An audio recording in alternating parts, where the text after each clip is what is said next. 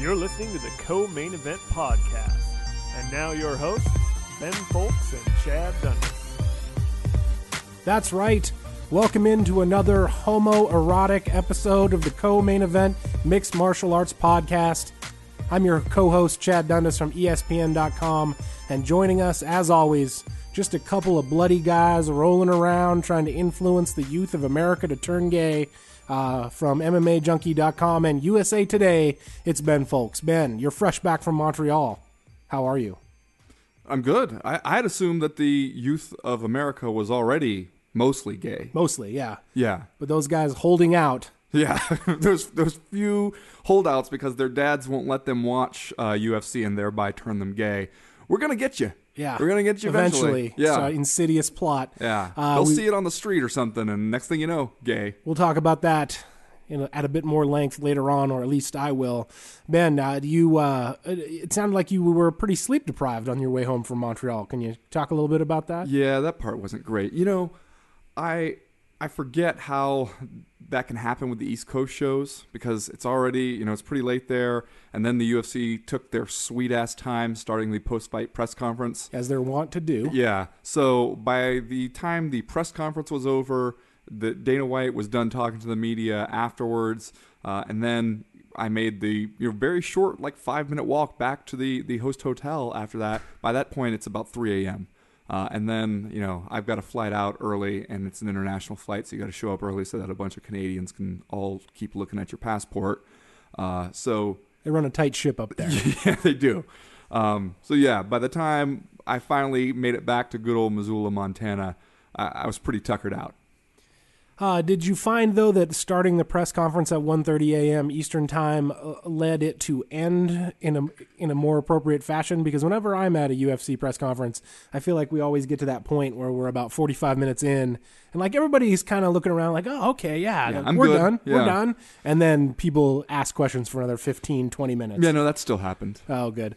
Questions like, Dana, when is the UFC coming back to Dallas? Yeah. Stuff the dude with the German accent is going to get up and ask when the UFC is coming back to Germany. Right. The thing I always get frustrated with is people being like, so what do you think now for Carlos? Maybe a rematch with Rory or rematch with this guy, rematch with that guy. And it's like, dude, he is not going to make fights at the press conference. He says that every time that he's 154 UFCs. We're still asking those questions. Yeah, that just doesn't happen. But yeah, we always get to that point, and there should be, by now you ought to be able, like you say, to be able to hear some questions and be like, okay, that question proves that we're done.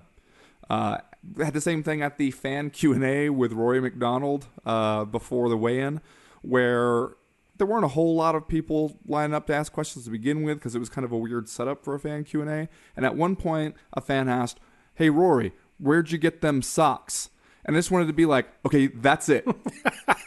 That's pull the plug, yeah. Mike Goldberg or whoever's up there. It was Reed Harris who was running it. We officially have nothing left to talk about. That proves it right there. So let's all stop. Well, as usual, this week's episode of the Co-Main Event Podcast comes to you in 3 rounds. Round number 1 this week, for those wondering how George St. Pierre would look coming off knee surgery and 18 months out of the cage, the answer turned out to be pretty fucking awesome. Yeah. In round number 2, St. Pierre's win over Carlos Condit now apparently sets the stage for a long-awaited super fight with middleweight champion Anderson Silva. So why don't I feel that super about it? And in round number 3, we'll do that thing that we do seemingly every week where we check in with what's going on in the life of Ronda Rousey.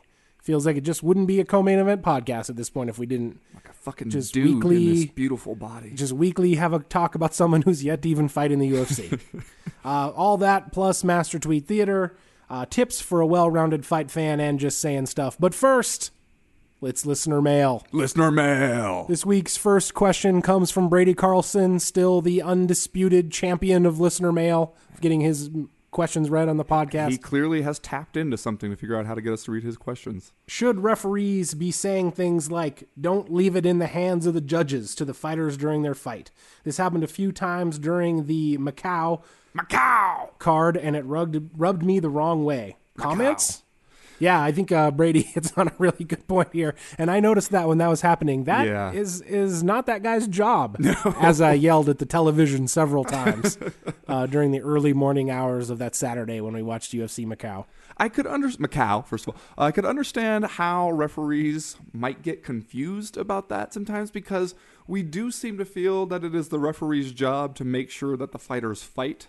You know, if the referee is standing there saying, like, come on, guys, action, or come on, guys, fight, like, that seems somehow okay. You know, for him to stand people up in order, or separate I was them on going to the say cage. that's related to his job, because Right. when he says, come on, guys, fight, he's essentially giving you a warning saying, I'm going to stand you up, or, Yeah.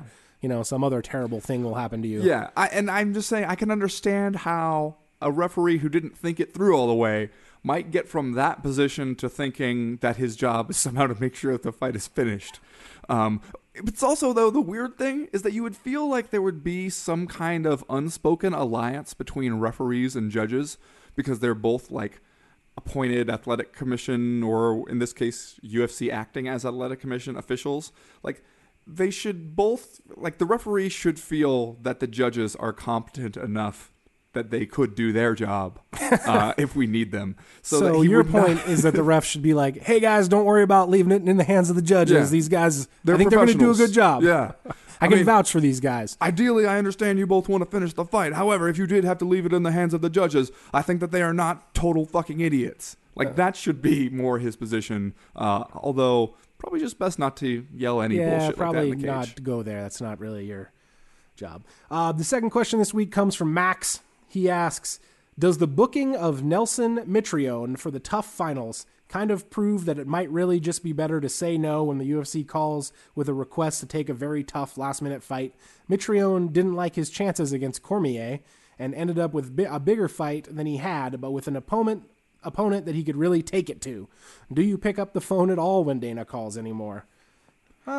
I don't know about the assumption that Mitrione didn't like his chances against Cormier. I think that's pretty accurate, Okay, actually. all right, we'll just go with that then.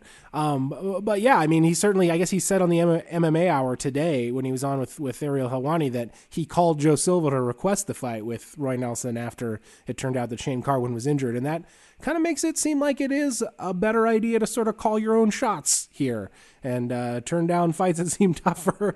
And as Dana White likes to say, step up when you see a fight that you think you could go out there and win. Well, and you got to admit that this does seem like a better situation for Mitrione. Oh, yeah, far better. Yeah. Far better. Yeah, I mean, because if you go out there and you get beat up by Cormier, I mean, the hardcores will understand what that means and who Cormier is, and, you know, he's really good at one of the things that you're not really good at. But if you beat Roy Nelson, and I think he has a better chance of beating Roy Nelson, then that probably means a lot more to some of the people out there. So I would think, though, the problem that you get yourself into more is when you turn down fights. You know, the UFC is going to put your business in the streets and talk to everybody about how you turned down a fight, basically implying that you're a pussy. But B, then if you turn down one, if the UFC then comes back and says, okay, how about this one? You kind of paint yourself into a corner where you can't keep turning down fights. So as managers said, when I talked to them about that whole, the politics of arranging that stuff is the more you turn down, the more pressure it puts on you to accept the next one or the next one. You just can't keep saying no. Eventually, you know, if you're a fighter and that's your job, you have to say yes to somebody. And for all you know, if you turn this one down, they might come back with one you like even less. Yeah, but I think to speak to Max's point, it does put a very kind of strange spin on Dana White's continued, I guess, assertions that he likes guys to quote-unquote step up and take fights, because clearly, as Matt Mitrione has just pointed out, he's kind of putting the power in their hands at this point to go out and sort of pick and choose what they want to do, which I don't think is probably his intent. Yeah. Well, and Dana was kind of going off on Czech Congo a little bit in the press conference, or the scrum after the press conference in Montreal, talking about him turning down fights. So, you know, it's one of those things where you can understand why the fighters just don't want to constantly take whatever fight the UFC thinks they should take. At the same time, you have to weigh the pros and the cons there, because the UFC is going to go out there and talk about you if they feel like they're kind of pissed off at you about it. From Jared Crowley, comes the third question this week. Jared asks, we just learned from the amazing non-medically licensed nutritional therapist / weight cutting expert Mike Dolce that Johnny Hendricks cut 41 pounds for his fight. 41 goddamn pounds, that's in all caps. Why the fuck, again in all caps, do we continue to respect weight classes as a way to make a fight more even when guys are fighting up to 3 fucking, again in all caps, weight classes below their average walk-around weight? I say go back to the old days, throw out the weight classes, and feed them to the fucking wolves, again in all caps. Of course there are better options. What are they? This system is currently broken. Is it? Just because some dudes are cutting a lot of... I mean, he made the weight, and then he won the fight, so... And also, I feel like the suggestion that, Mike Dolce should have to be licensed in weight cutting or something in order to be an expert. Clearly, Mike Dolce knows what the hell he's doing, because he has gotten a bunch of dudes down from, heavy weight cuts, and then they've performed pretty well. So I think just experience should tell us that whatever Mike Dolce knows about weight cutting, it's for real. And also, I mean, if some guys are better at weight cutting than other guys, and some guys can do that, that's an advantage that they have to work with. I feel like that's fair. Yeah, it's just part of being better at the job than the other guy. I do sort of see the point, though. I see Jared's point in that, having these weight classes ostensibly is supposed to make sure that guys, don't come into a fight with a huge weight advantage or whatever. But really, it just kind of seems like you're just forcing everyone to cut as much weight as they possibly can. That said, I don't know what you do to reform the system. I know some places and some sports will have a same day weigh-in. They'll have guys who come back and weigh in the day that they're supposed to fight. And in certain cases, there are sports where you're not allowed to put, you're only allowed to weigh in a certain amount heavier than you weighed in the day before. Yeah. For probably the most awkward way to describe it. And I wouldn't mind seeing something like that if the UFC wanted. The UFC seems pretty resistant to that kind of stuff, but I wouldn't mind if we went in that direction. But I don't blame anyone for using the current rules to the best of their advantage. I mean, no, that's what you're supposed to do. And when you look at Johnny Hendricks next to Martin Kampmann, it didn't look like he had a tremendous size advantage. I think it's one thing to be like, okay, you're cutting down so that you can fight like significantly smaller dudes. Also, some guys get farther away from their weigh-in weight when they're not fighting than other guys do. Some guys stay a little closer to it. Other guys have to cut down from really high up because they just let themselves get there. And like George St. Pierre was saying, he's like, a lot of guys can play with their weight a lot more. He just feels like his body won't do it, so he does not allow himself to get too far over a certain standard weight. So some guys do and some guys don't. And if we're going to talk about reforming the system, it would take a pretty much across-the-board move by several different state athletic commissions. And if we're talking about that kind of sort of like en masse reformation process, there's some other stuff I would like to see them take on before they get around to changing the way we do weight cuts. Anyway, the last question this week comes from Alex P., who asks, do you guys think it's a little weird that the thing that bugged Dana White the most about Stephan Bonnar getting popped for steroids is the fact that Bonnar didn't tell him? Sounds like he would have let him fight and been cool with it as long as he had the heads up. I didn't actually see this comment from Dana White, so I'm going to let you take it. He made it in the post-press conference scrum with reporters. I agree with the first part that it is a little weird that he did say that's the thing that really bothered him is that Stephan Bonnar didn't tell him. But I took that to mean that I'm disappointed he didn't tell me so that then we could have gone a different direction with that fight and not put him in it. Like he could have said, hey... Because let's hope that's what he meant. Yeah. Right. Well, and I mean, he did not elaborate on it enough to justify the conclusion I think Alex P. jumps to here.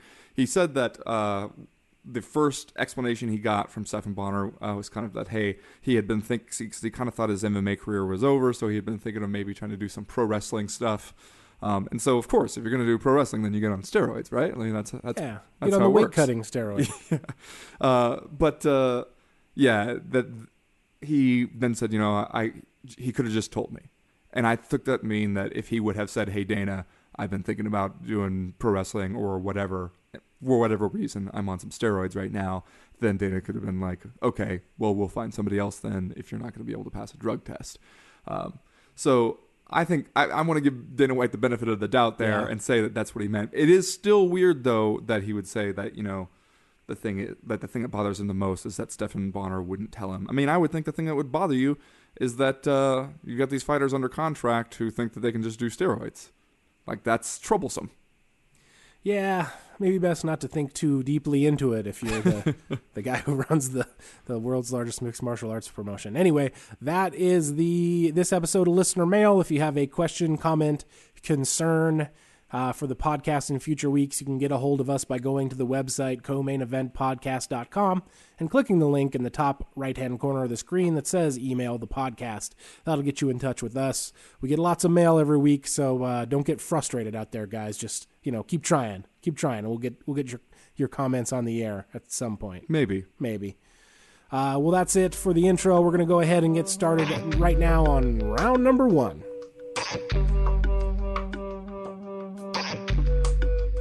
Round 1.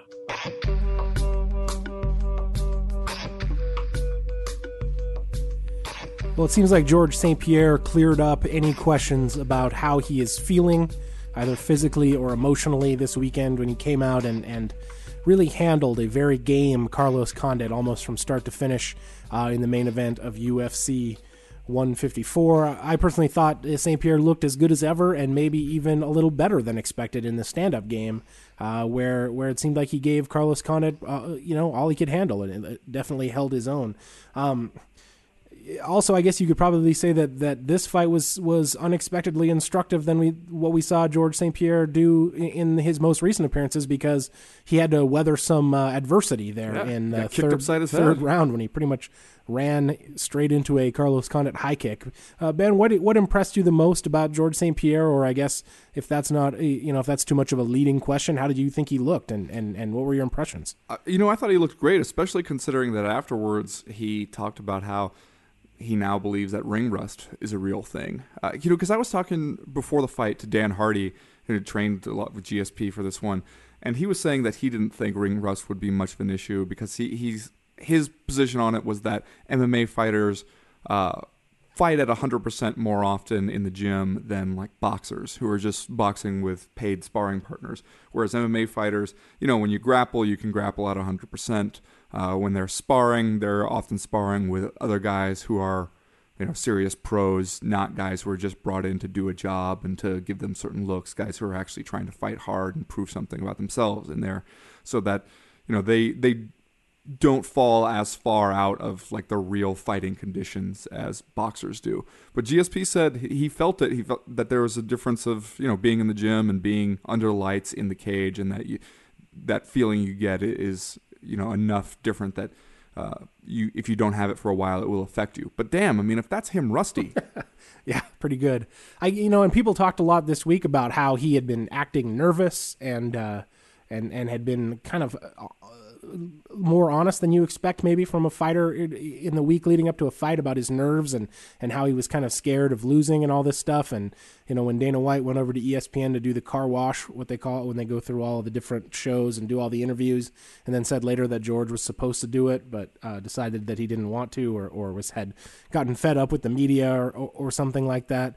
But yeah, you make a good point that, if that's Georges St-Pierre feeling rusty and afraid, then man, I don't know if his future opponents have much to hope for, because if anything, I thought that, except for right at the beginning of the fight, he really kind of frustrated Carlos Condit and froze up his offense. It looked like it, Condit we know as a guy who's a really aggressive striker and a guy who finishes most of his opponents, and on the other side of the coin is a guy who's really hard to finish. And for a lot of the time during this fight, except for that third round, which I think you can make the case that he won, it just looked like he couldn't really implement his game plan. Didn't really feel like he could get off with the strikes like he wanted to, probably because he was worried about the takedowns. With George continues to have just ridiculous takedowns. Yeah, it's weird. After the fight, somebody asked Condit in the press conference, he did throw some kicks. Like, did you think at all about limiting your kicking against a guy like GSP who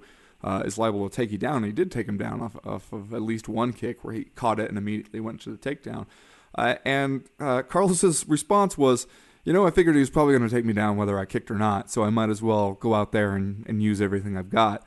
Which, if that's the way you have to approach a fight with him, that's a hell of a thing to get past. If you feel like I'm eventually going to end up on the bottom probably more than once against this guy. And, GSP was hitting him with some stuff when he was down there, too. It wasn't like he was just holding him there. So no. That's got to be psychologically difficult to deal with if you feel like you really just don't have a chance of stopping his takedowns. Yeah, well, let's talk about this other aspect, because you just mentioned that, St. Pierre was enforcing some offense on Condit when he was on top of him on the ground. I've seen from a couple of people who've written about the fight afterwards that this is sort of being regarded as a more exciting performance from St. Pierre than previously, so his most recent performances. I thought, for the most part, it was just vintage George St. Pierre. I didn't necessarily see anything that I thought was that different from what he normally does. I guess if you think it was more exciting, it might have been because he almost lost there in the third. Well, that's definitely part of it, I think. But what about this impression of George St. Pierre that seems to be fairly widespread, that he's boring and he's too conservative? Because when I watch the guy fight, especially in this fight, I don't necessarily think that he's being too conservative. Even when he gets the guy on the ground and he's on top, he, against Condit, he was trying to improve his position. He was striking. He landed some nice elbows. Obviously, one that turned it into sort of a gore fest there for a while. And he's standing up and trying to punch him from the feet. If anything, I think it's a situation where he's fighting tons of guys that are really hard to finish. So I've never been a guy who was going to criticize St. Pierre because of his fighting style. Generally speaking, I like wrestling in the sport. I like the way George fights. I don't consider him particularly boring, but that does seem to be a tag that kind of follows him around. Do you think what he did this week changes that at all? I think so. I also think, though, that some of the boring criticism came from, like, if you look at the Josh Koscheck fight, like, that's a different kind of fight, one where he felt like, he can win it from a distance on the feet, and that you don't necessarily want to get into the things he does really well, like taking a guy down and ground and pounding him. And with Jake Shields, it was, Jake Shields' best chance might be submission-wise, so you got to be careful if you're on top of that guy. And again, if you feel like you can just kind of outpoint him with jabs and strikes from a distance, then you can go ahead and do that. I think in a lot of ways, watching a guy just stand back and jab the hell out of somebody on the feet is a lot more monotonous than watching him take him down and then just beat the hell out of him from the top position. I think that shows like a physical dominance a lot more. Like he said about Carlos Condit that he felt a couple times like Condit was giving him an opening to try for a submission, but he also felt like the mistake he made in that Dan Hardy fight was getting really focused on submissions and trying to finish it that way, and sometimes giving up a good position to strike from in order to try and get a submission and then failing to get it and having to start all over again. And he didn't want to make that mistake with Carlos Condit, so instead of going for a submission when he saw an opening, he said he just wanted to hurt him from the top position, and it looked like he did hurt him. I mean, he was putting some serious elbows and then dropping some bungalows on him, as Rampage Jackson would say. And I just think that if you watch a guy doing that, it's really hard to come away and not feel like, wow, that was a dominant performance. I mean, if you can stand outside and jab at a guy, that's one thing. It's like, exploiting one flaw in the guy's game. If you can put him on his back and then just beat the shit out of him from the top as you please, then that really shows that you are the much better fighter there. Yeah, and I think that's probably what we all expected from George. I was impressed by what he was able to do on the feet. Coming in, I would have thought that that would have been Condit's game, and that if there were any spots where St. Pierre could get himself in trouble, it would be if he decided to stand and mess with the striking game too much. Obviously, at one point, he did get kicked right in the face. But that, you hate to call a shot lucky, but that just seemed like kind of almost a fluky shot where Condit threw that kick as St. Pierre was kind of like running in kind of and ended up catching him. But for the most part, I thought, St. Pierre afforded himself on the feet pretty well and landed some of the more significant shots there throughout the fight, which I was impressed by. And maybe this, I think if we go back to that old, the criticisms of George St. Pierre, I think a lot of people say he's not really evolving as a fighter, and I don't really see that. I thought that he looked a lot better on the feet this time than we've seen him, and I think that is evidence that he is getting better and can get better, which I don't know, man. Maybe that's scary for for future opponents. Well, but I still feel like after watching that fight, if you look around at other welterweights and think like, man, if this is what the guy can do, who has a good chance against him, I still really think style-wise that a fight with Nick Diaz is one of the more interesting and intriguing options at welterweight, because there you have a guy who will not, no matter what you do to his face with jabs or strikes from a distance, he's not going to stand out there and just let you do it. He's going to pressure you. He's going to keep coming forward and doesn't mind getting hit. And he's also a guy that if you take him down does have like things he can seriously threaten you with off his back. And I think that's the kind of thing that an interesting challenge that we haven't seen George St. Pierre face quite yet. So still, though, I mean, some people I've seen on Twitter have been saying, hey, what about George St. Pierre Diaz? And yeah, I agree that is an interesting fight and a fight that a lot of people want to see, but Nick Diaz needs to get a win first. Okay. It's not like you can just throw him in there. Yeah, I guess so. Whatever, fine. Let Nick Diaz get a win, and then let's see what the situation is. Fine. Also, everybody's going to talk about Johnny Hendricks now after he goes out there and knocks out Martin Kampmann. And yeah, a guy who was a national champion wrestler at Oklahoma State, but can also knock you out with one punch. That is an interesting challenge as well. It seems like when you look around at the kind of guys that George St. Pierre has already fought, and the kind of fighters they are, that surprisingly he has a few options that seem like something new still left out there for him. Because it seemed like a few months ago we were all looking at the welterweight division like it was just a goddamn wasteland, and George St. Pierre had decimated it all. Yeah, for sure. I think that you could make the case the welterweight division is probably as deep and interesting as it's been in a long time right now. And that's one of the reasons why the super fight with Anderson Silva doesn't necessarily, wind me up like it might have if they had booked it a year or two ago. Here we go. And we will talk about that a little bit later in round number 2. Before we do that, though, the world's leading theatricalist, Sir Nigel Longstock, will be coming in to lead us both in another episode of Master Tweet Theater, and we're going to do that right now. And now, Master Tweet Theater.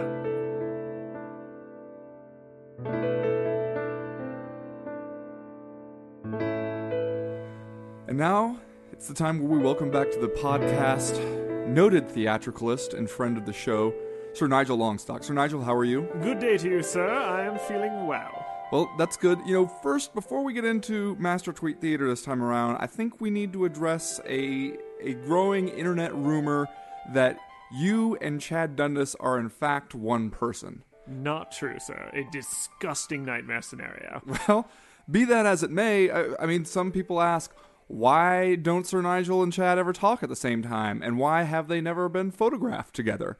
I don't know how you answer these accusations, these important questions. I assure you there's a simple explanation. It is merely because we hate each other. Okay. Well, just so that we put to rest any concerns that people on the internet might have that you two are the same person, I would like you both to speak simultaneously about whatever topic you choose. In 3, 2, 1, go. I would not wish being Sir Nigel Longstock on my worst enemy. He is one of the worst. That's enough, goddammit. All right. You see what you made me do, people on the internet? You see how you ruin everything? Now shut up and let us get on with Master Tweet Theater. Sir Nigel, when you're ready. Very good. The insolence of the internet corrected. Tweet the first. You know what I like? Sunny skies in Montreal. Shit I like at UFC 154. Huh. Okay. I think, is this a Kanye West reference? That shit I don't like? That appears to be that shit the tweeter does like. Okay, all right. Sunny skies in Montreal.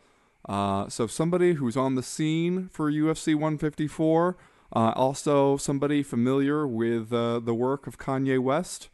I'm gonna surprise you, and I'm gonna say Mark Bocek, who turned out to be a Tupac Shakur fan, as we learned in his walkout music. I was surprised, because I think you literally cannot get any whiter than Mark Bocek. But hey. Well, that's a good guess. I didn't know that. Boy. I'm just going to take a shot in the dark and go with a guy who I could surmise enjoys sunny skies, and that's Chad Griggs. Okay. Huh. Both fine guesses, except for Chad's guess, which reveals a fundamental weakness of character. It is, in fact, Ariane Celeste. Oh, God damn it. Ring girl Ariane Celeste, noted Skywatcher. Well, you son of in Chad Griggs related news, he and I were both on the same flight out of Montreal.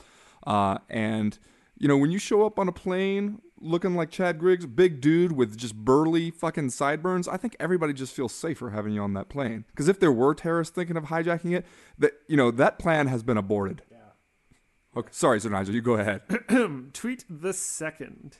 About to get back into town and can't wait to hit up at Bass Pro Shops and get some good gear for duck hunting and deer hunting. Okay. All right. So we're dealing with one of MMA's good old boys, it sounds like. I'm going to say it's Matt Hughes. Good to go with the classics. Yeah. I'm going to guess the recently injured Shane Carwin, I think. Huh, okay. Not bad. Both fine guesses, both as we have come to expect wrong. It is in fact Johnny Hendricks. God damn it, that was going to be my other guess. Blowing his knockout of the night bonus on hunting supplies. Well, I'm sure that now Johnny Hendricks can afford the nicest duck call there is. One shot, one kill. Tweet the third. I am not impressed by your performance at George St. Pierre. Oh, I got this one. Yeah. That's the homie from the 209, Nick Diaz. Yeah, he's wearing his jeans and his work boots and tweeting that out. Yeah. I mean, he'll take them off if he has to weigh in, but he's putting that shit back on before he does the stare downs. Everybody get comfortable. You are correct, gentlemen. It is, in fact, Nick Diaz criticizing George St. Pierre from afar.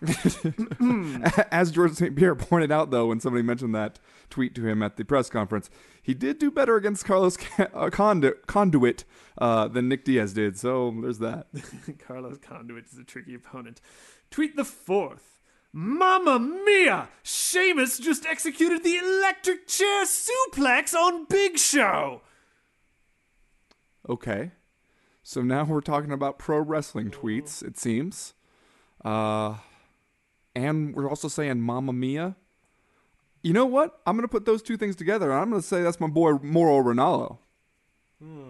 Wow, that's a good guess. I'm just going to go play it kind of safe, friend of the podcast, known professional wrestling fan, Danny Downs. It's also a good guess. Both fine guesses, exactly 50% correct in the aggregate. It is Mauro Ranallo. Oh, what? Taking a break from announcing MMA to announce pro wrestling for free. I'm impressed. That's impressive that you put that together. Yeah. Fuck yeah. What do you think now, Internet? Tweet the fourth. Discipline, commitment, consistency. These aren't sexy or trendy qualities, but they're the nuts and bolts of accomplishing goals or otherwise. Well, I thought it was going to stop before the or otherwise. We all thought it would. Okay, so either somebody is being kind of funny in a subtle way or just kind of weird. You know who tweets out stuff like this a lot, I've noticed? Josh Koscheck. Really? So, yeah, these weird kind of like half-assed inspirational tweets that fail to inspire at least me. So that sounds like it could be a Josh Koscheck. That's what I'm going with. Well, I'm going to stay much closer to home and guess the poet Philip Baroni tweeting out something that someone else probably said to him at some point. Okay, well, we haven't had a poet Philip Baroni, so I guess, Sir Nigel? You are correct, you scoundrel. It is the poet Philip Baroni. Yes. Tweeting half-assed Take that, you inspiration. son of a bitch, Sir Nigel Longstock. Oh, gad. Well, that wraps up another edition of Master Tweet Theater. I think a lot of questions have been answered and great mysteries been solved. Sir Nigel, what have you got planned? Funny you should ask, sir. I'm beginning rehearsals for the sequel to 101 Dalmatians, 10,201 Dalmatians. And what role will you be playing in this? Well, each of the 101 original Dalmatians has had 101 offspring, and I play the army corporal tasked with killing them. Well, and just in time for the holidays, too. Sir Nigel, as always, good to see you. We thank you for stopping by. Good to see you, sir. And this has been Master Tweet Theater.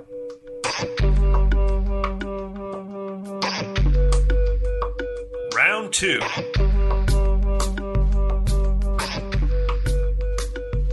Well, Ben, it's not a done deal yet because we don't know still how tremendously excited George St. Pierre is about it, but Dana White has gone ahead and said that he is going to make the super fight happen between Anderson Silva and George St. Pierre probably next May, and probably in some mega stadium like Cowboy Stadium in Dallas, or somewhere in Brazil or Canada. And I feel like a couple of years ago I would have been super excited about this fight, but now for numerous reasons, as I discussed in a story I wrote on ESPN.com today, I'm having a hard time getting jacked up about it, even though I feel like from the way you've been looking at me that you disagree with me. So I'm just curious, like, I understand how you can make the argument that it's kind of unfair to George St. Pierre to put all this pressure on him, especially since he doesn't seem too enthusiastic about it. And just the notion of a super fight, it's kind of like, yeah, this is why we have weight classes, so that you fight someone your own size. But at the same time, when you think about seeing those two dudes go at it, you would be excited for that if it happened. I mean, I find it hard to believe that if they did make that fight, by the time fight night rolled around, you'd be like, I don't know, maybe I'll watch this one, maybe I'll just read about it afterwards and watch the highlights. Like, you'd be jacked for it if it happened. I would watch it. You'd be jacked. I'm not sure that I would be jacked for it, and for a couple of different reasons. Number one, I'm not 100% sure it would turn out to be a very competitive fight. I think that I think St. Pierre maybe could make a run at it with his takedowns, but if he gets clipped on the feet like he did a couple of times against Carlos Condit while he's fighting Anderson Silva, I think it's probably over. And I think that, I just think that St. Pierre would have a hard time dealing with the size and the length of Anderson Silva. I think that you would have to put both the middleweight and welterweight divisions on hold, at least for a little while, which I think is a shame for the contenders in those divisions, most notably Johnny Hendricks at welterweight and Chris Weidman at middleweight, because I really think that those guys pose interesting matchups for both of the champions. And, another reason is, frankly, the emergence of John Jones as a guy that I believe is the best pound-for-pound fighter in the world. And the super fight everyone wants to see is Jones versus Silva. And I think that if you are the UFC and you are going to pull out all the stops in the way that they seem intent on doing to make this fight, if you're going to invest the resources and book this giant stadium and convince one of your major stars to take a fight that he doesn't seem overly excited about, do it to try to make Jones versus Silva. Don't do it to try to make the second best super fight, which is, in my opinion, I don't even know if it's really worth it to risk, to take on all of the inherent risks to two of your major pay-per-view draws, to put the division on hold and invest all these resources in a fight that, the guy who loses is going to walk away looking like a lesser talent, and the guy who wins, everybody's just going to look at him and be like, he should have fought John Jones anyway. But I do agree with you there that John Jones versus Anderson Silva would be a more interesting fight. I also think that it is kind of bullshit the way Anderson Silva seems to have one take on a potential super fight where he fights a smaller dude, and a completely different take on one where he has to fight a bigger dude. In fact, again, he showed up before the fight and had a little 15-minute Q&A with the media people before UFC 154 started, and said, George St. Pierre, maybe. John Jones, no. But then right immediately after that said, I am here for fight. I work for UFC. And it was like, well, if that is true, then the UFC could theoretically tell you to fight anybody, right? Like, if you're just willing if you're here to fight and you're willing to fight whoever the UFC says, then why would you say no to John Jones? Like, you're picking and choosing there. So, but maybe at the same time, if he does fight GSP, if they give him that super fight where he gets to fight the smaller man, then it kind of puts him in a position where if the UFC says, okay, now fight John Jones, it looks really bad if you say no, because, hey, you got to do it, right? Like, somebody else was willing to fight a bigger champion, and now you're not willing to do it for the sake of a super fight, to work for UFC. I mean, are you here for fight or not?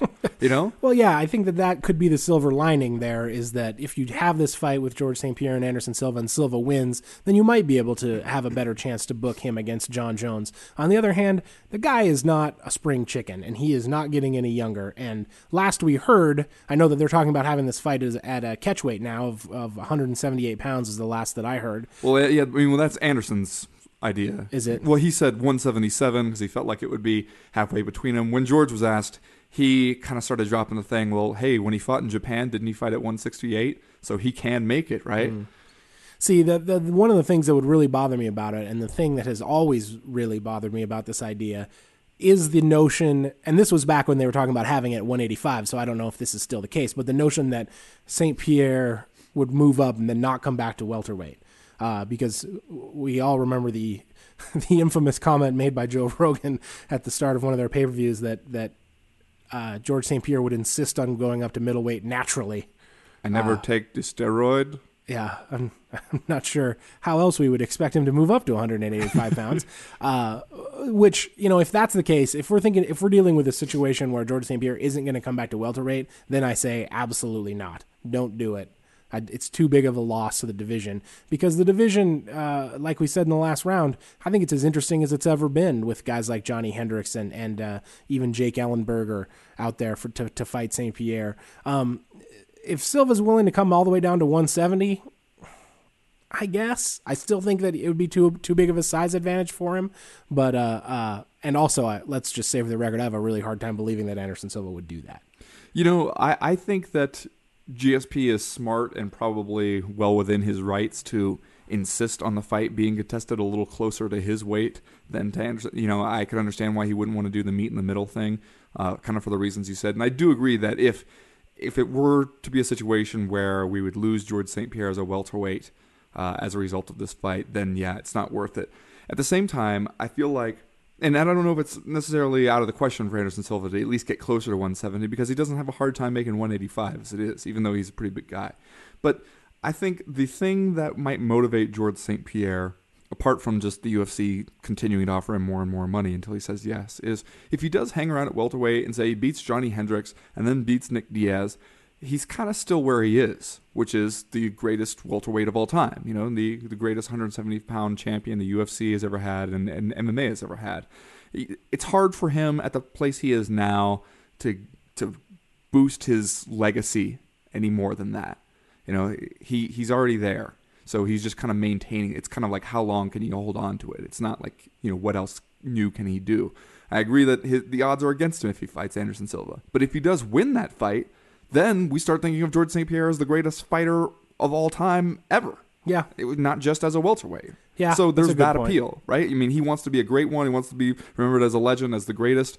That'd be a way to do it, is to beat Anderson Silva, if you think you can. And in the same vein, though, in terms of being a smart fighter, I just have a hard time believing that Faraz Zahabi, who the last time I heard him talk about this fight, thought that St. Pierre should go down to 155 before he went up to fight Anderson Silva. Hard for me to believe that guy and St. Pierre and all the guys that they have up there in that camp, John Danaher and whatnot, for me to believe that all those guys put their heads together and come out believing that the best thing George St. Pierre could do for his legacy would be to fight Anderson Silva. Yeah, I don't think any of those guys are going to think it's a great idea.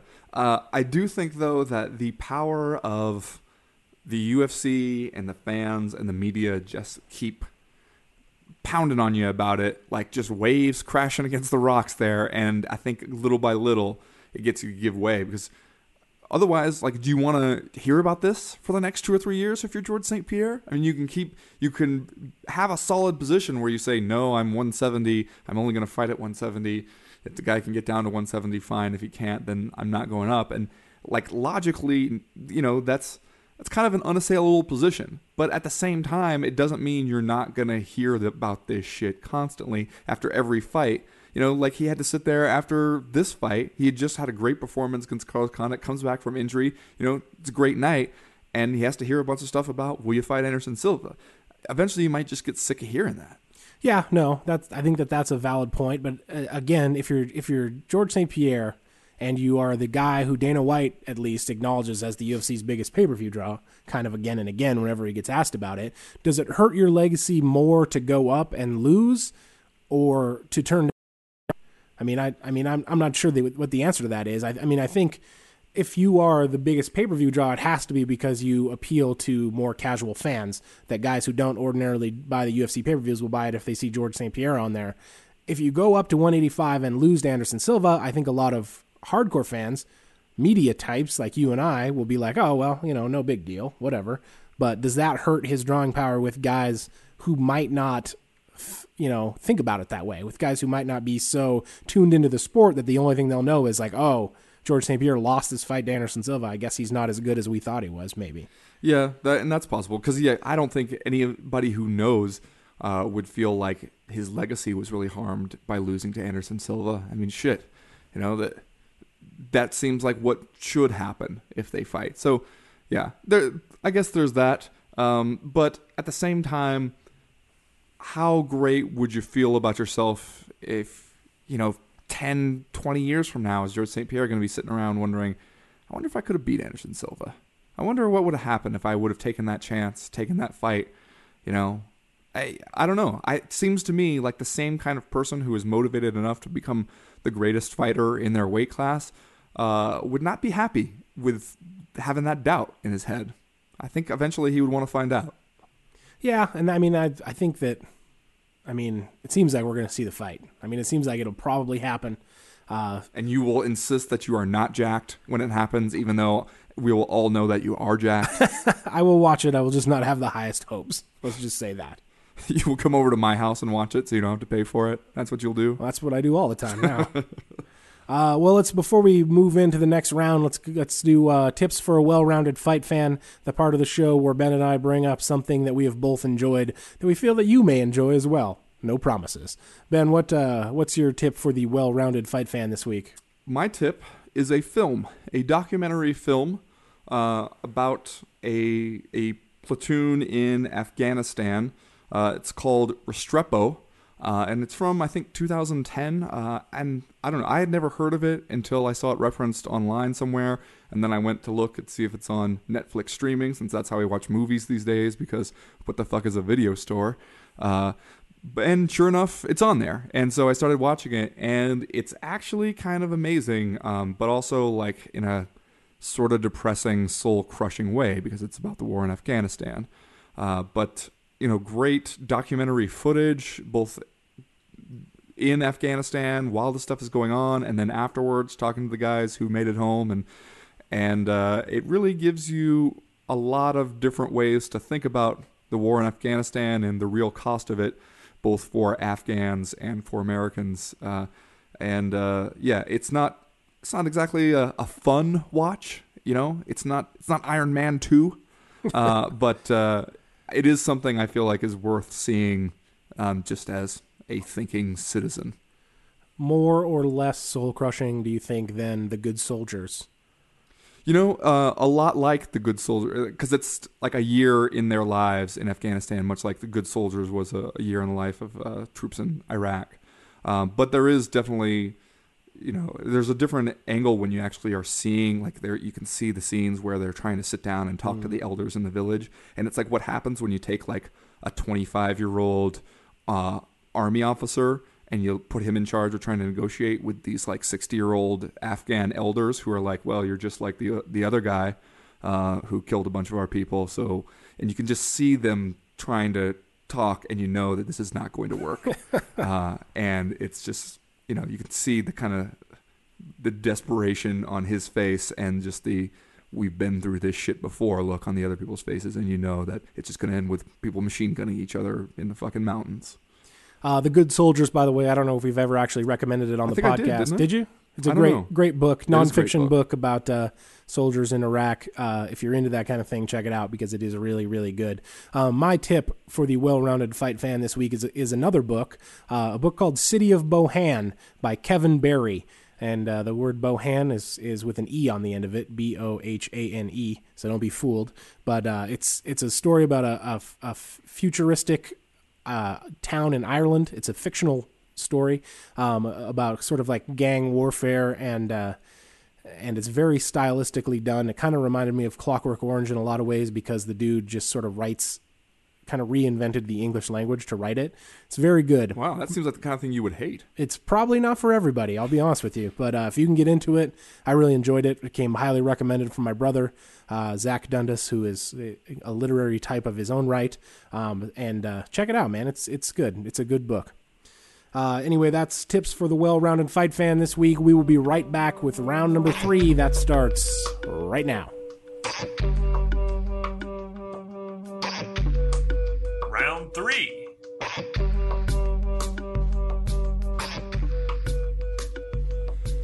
Well, Chad, I know you love talking about Ronda Rousey over and over and over again. Just like a dude trapped in this beautiful fucking body. Oh, can we stop with that? It makes me uncomfortable. I know it. I love it. It's an employee. One of his employees. And it is. She is a UFC employee now, according to Dana White. Also, according to Dana White, she is the only female fighter to be a UFC employee. Dana White said during the media scrum following the UFC 154 press conference that 135 pounds is the only weight class they're doing for women right now, and that he is trying this out, this being women's MMA. And so far, Ronda Rousey is the only one signed on the roster. Now, I don't know about you, but I am not encouraged by that as far as what it means for the future of women's MMA in the UFC, especially if Strikeforce is going away and the UFC is going to try and pick it up. If they're just trying it out and they're just going to do 135 and it's clearly just going to be the Ronda Rousey show, what the hell, man? Yeah, you and I are both on the record, I believe, having said that we both think that the women's MMA and Ronda Rousey will be fine in the UFC so long as, you know, they promote it right, they build a division instead of building around one single fighter, and that Ronda Rousey turns out to be as good of a fighter as they think that she is. As you were saying, those are not encouraging words, I don't think, from the UFC president, and I was also not encouraged when I watched the interview he did with Helwani prior to UFC 154, where he talked about the women's division. In a way, I feel like starting with one weight class is okay. I think it's probably the best idea to start small. But one of the things he said about the 135-pound class was, I'm paraphrasing here, it's not an exact quote, but he said, there are 4 or 5 good fights for her over the next couple of years. Yeah. And that, to me, just sounds way, way, way too Ronda Rousey-centric for me to be comfortable with it. Because what if she comes out and loses her first fight?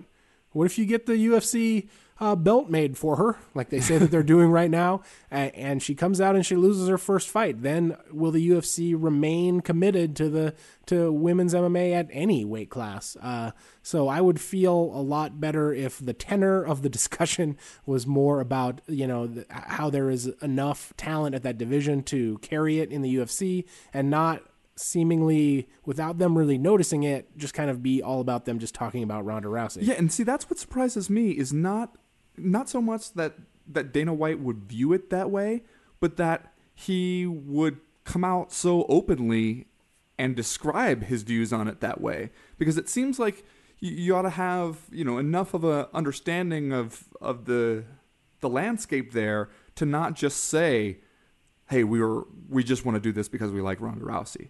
Like, it seems like you should at least pretend to be interested in women's MMA. At least mention someone else's name, you know, besides Cyborg Santos, who I guess maybe for the first time in her life is going to take the advice of her doctors and not cut down to 135 pounds. Okay, I'm glad you brought that up because, yeah, as anyone who has ever tried to get out of PE knows, the doctor's note excuse is not, it's not the magic bullet that I think Cyborg Santos thinks it is. You're not just going to be like, I talked to my doctor, said don't cut to 135, so sorry, I can't do it. Let's do 145. It's not going to work that way. Also, you were on fucking steroids. Like, we found that out when you popped positive for it. And also, you are a pro fighter. What does your doctor advise about being a pro fighter on steroids and how that might affect your chances of having a baby in the future?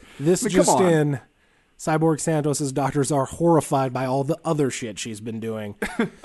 I mean, also, if you went to ask a doctor about pretty much any typical weight cut that pro fighters regularly make, I'm guessing that most of those doctors would tell you it was a bad idea.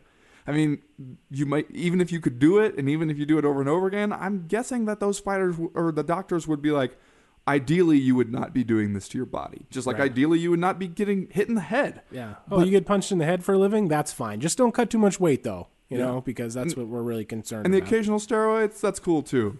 But Yeah, that's the part where you lose me, Cyborg Santos. You really should have thought that one through to know that the doctor's note excuse was not going to get you out of this. But again, if that is the case, that the UFC is doing 135 and that they're all about Ronda Rousey, I would think Cyborg Santos ought to be smart enough to realize that this is your chance. Yeah, this is as good as it gets Yeah. for Cyborg Santos from here on out, especially now that Strikeforce isn't going to be around anymore, so there's no real making nice with those guys. I understand on one hand the UFC's interest in Ronda Rousey, because I do think that she can be, I don't know if I want to say a star, because I don't know, it's impossible to project like how marketable and how big of a success that she will be. But she is a person that is going to get attention from the mainstream media.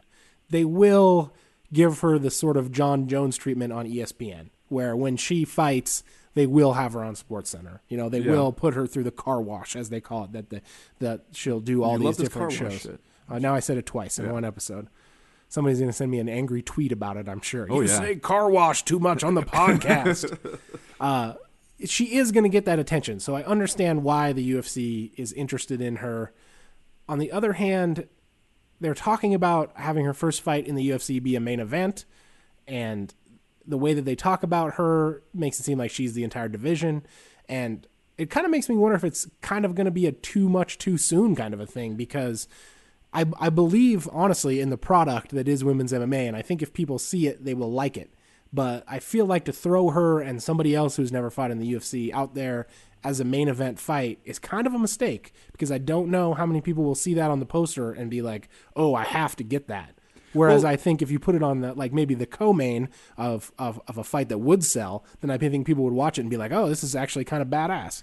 Well, what Dana said about it after the press conference was that if it's a title fight, title fights are main event stuff. And I agree with that. It would bug me when Strikeforce would put the women's title up for grabs and it would not be the main event. Or when, some other company does it and they'll put their women's champion, like Bellator will put their women's champion, on the way down on the undercard. I mean, you shouldn't do that. If it's a title fight, it's a title fight, whether they're women or men. So I agree. If it were the only title fight on the card, then yeah, it should be the main event. I do, though, for the purposes of kind of hooking people on it and getting them to watch it, I agree it might be smart if you did that on another fight card that already had a different title fight.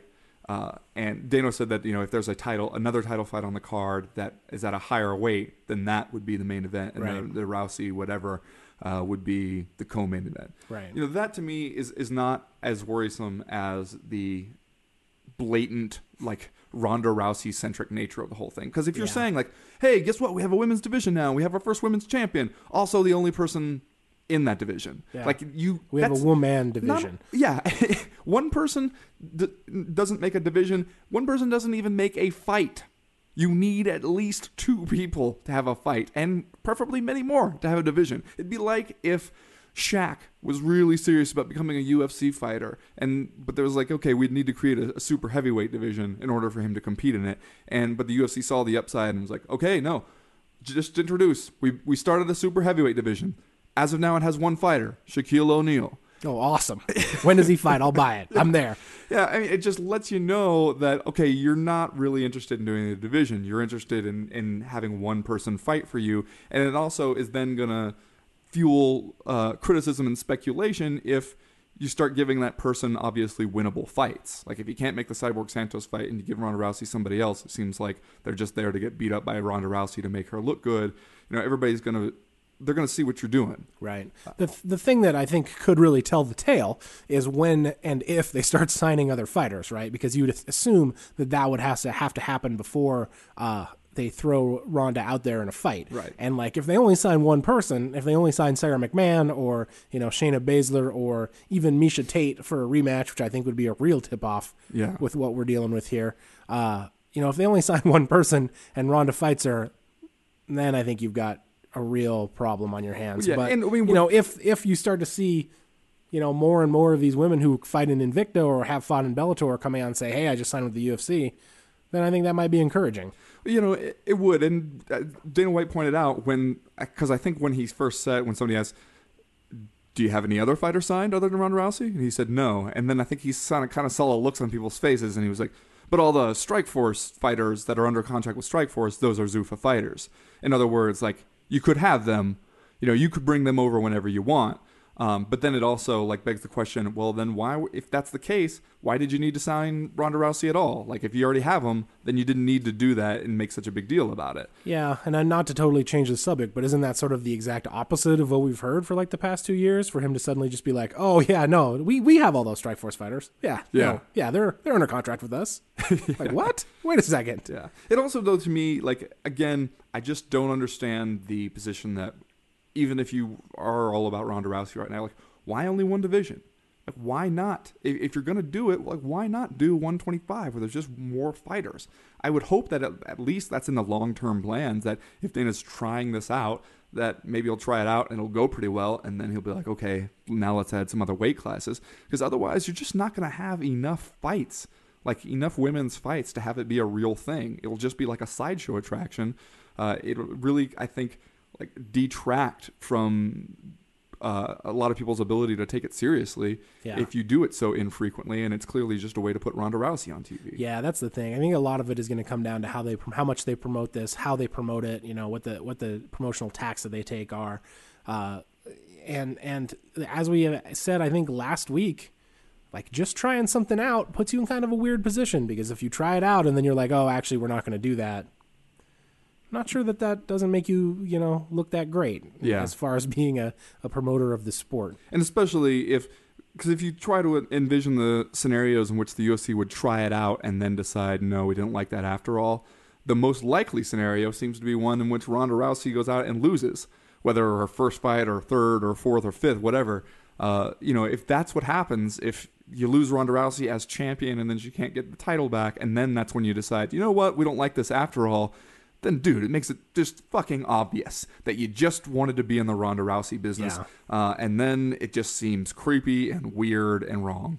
Yeah, and, to be honest, that's the kind of shit that for years and years we've always looked at the UFC and have been like, oh, they don't do this kind of stuff. Yes, That's exactly what separates you from Elite XC and, Affliction. You don't go in the one fighter business and then have to pay Tim Sylvia $800,000.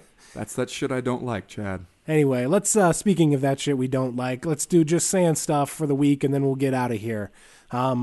Just Saying Stuff is the part of the show where Ben and I both make statements that we are not then asked to follow up or defend or, comment further on in any way, because at the end of the day, we're just saying stuff. I'm just saying this week that CBS Sports basketball analyst and I guess SportsIllustrated.com, I assume, writer Seth Davis proved himself to be a real dumb motherfucker this week when he tweeted a couple of things about quote-unquote UFC, like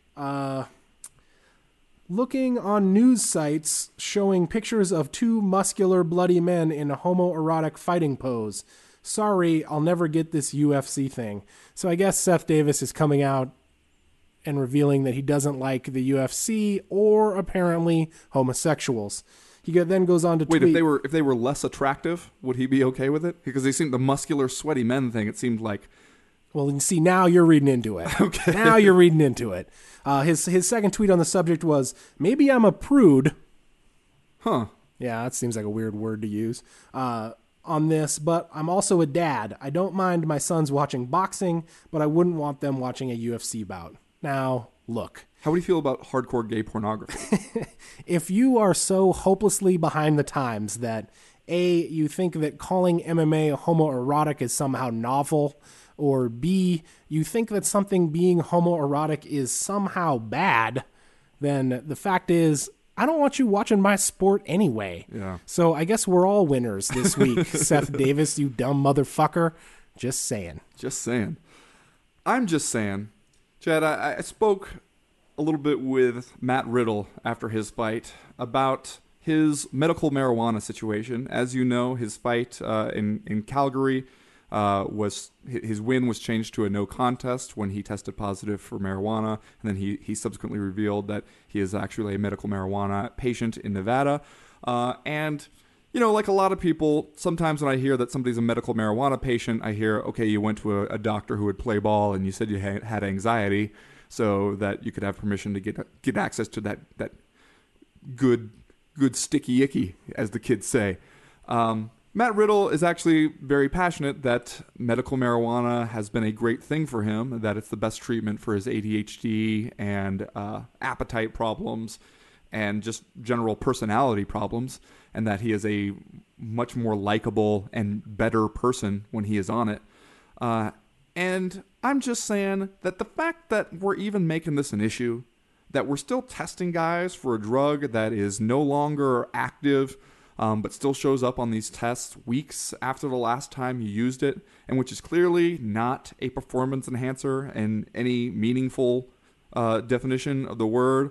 I'm just saying it's ridiculous and it's way out of date. Let's look around. The country is changing its attitude on marijuana. Athletic commissions and the UFC should do the same. I'm just saying any sport that allows testosterone and does not allow marijuana is fucking insane. He's just saying. I'm just saying. Well, that is the show for this week. We will be back next week to continue breaking down the wild and woolly and homoerotic world of mixed martial arts. I'm Chad Dundas from ESPN.com. That's Ben Folks from MMAJunkie.com and USA Today. That's it for this week's show. We're done. We're through. We're out. Do you think if the fighters wore like those old-timey bathing suits that women used to wear in like the 20s? Like that striped kind of... like that go down to their singlets? ankles. And then we couldn't see how muscular and sweaty they are as they roll atop each other. Do you think they'd be okay with it? I don't know, man. You'd have to check in with Seth Davis. Yeah.